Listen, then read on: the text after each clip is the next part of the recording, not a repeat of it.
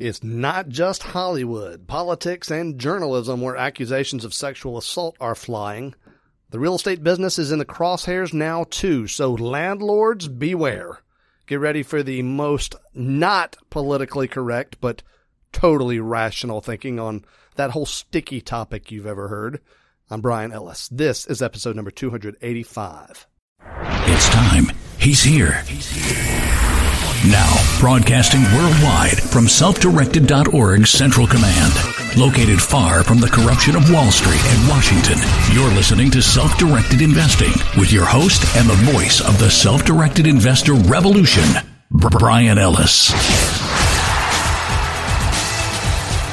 Hello, Self-Directed Investor Nation. Welcome to the broadcast of record for savvy self-directed investors like you, where in each episode I help you to find, understand, and profit from exceptional alternative investment opportunities. Folks, it's a new world out there, and it's not all good.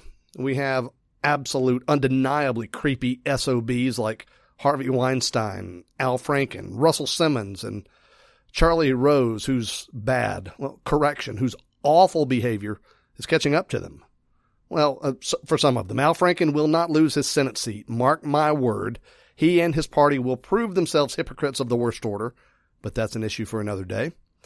In the real world outside of politics, very high-placed and otherwise highly regarded people are just dropping like flies as a function of sexual harassment accusations.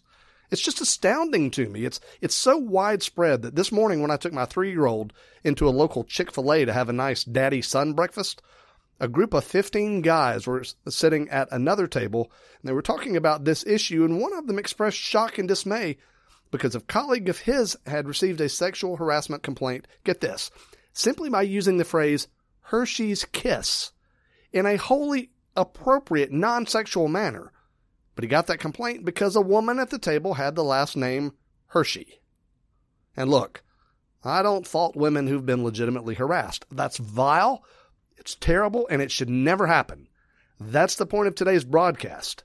2 points, actually. First, to help you understand that this is an issue that's reaching the real estate and alternative asset community, and second, to offer some reason in an environment that's starting to look a lot more like Salem, Massachusetts in the late 1600s than like a first world legal system where innocence is assumed and guilt must be proven.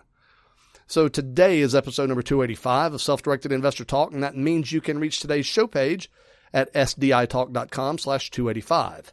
You can also join the conversation by telephone at toll-free 833-SDI-TALK, by email using the address feedback@sditalk.com, and on our Facebook page at facebook.com/SDI-TALK.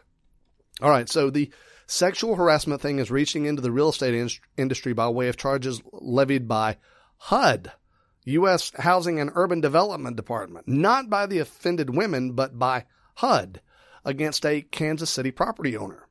So to be clear, if the way the press release from HUD reads, and you can see that press release at sditalk.com/285, then this property owner is an awful human being and deserves to be punished. So let's get that out in the open from the start.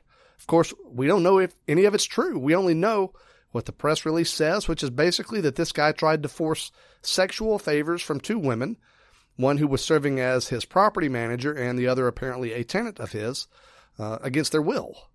And if that's what happened, it's awful. And this guy is headed towards an administrative hearing with HUD, which means he's going to lose. The government rarely ever loses administrative hearings. It's like a stacked deck. Hey, curiously, the wife of the accused man is also being charged with sexual harassment and discrimination, not because she was involved, as I read it, but because she's co-owner of the property. So the tentacles of this charge are spreading rather widely. So my friends, this is awful in every way. If the accusers are right, then the property owner's in serious trouble. But if the accusers are not right, the property owner is still going to be ruined due to legal expenses, because this is not a minor legal issue. So one way or the other, the accused will suffer, and the accusers may have already suffered. I tell you this, my friends, not because I think that a lot of you are demanding sexual favors from your tenants, like this creep is accused of doing, but because one thing that the whole Weinstein avalanche has shown us is this. The definition of what constitutes harassment is going to do nothing but get wider, even to the point of irrationality and undue harm. And the implications are downright terrifying. Here's what I mean. I saw a survey recently that was just astounding. The survey said that 25% of the women surveyed considered it to be sexual harassment if a man offered to buy them a drink. He doesn't have to grope her or stick his tongue down her throat like the disgusting Al Franken did.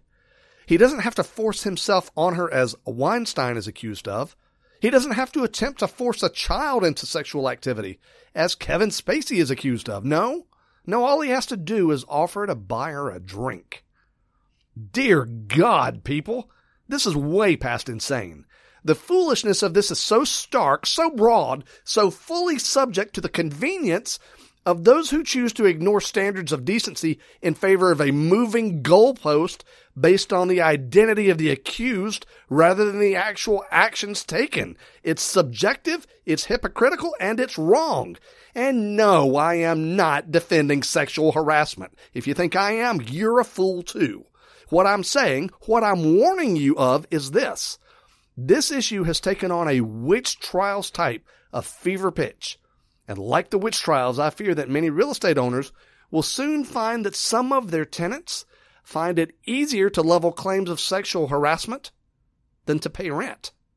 And really, if the mere act of offering to buy a woman a drink means the man is guilty of sexual harassment, then what's stopping your tenants from leveling such charges at you?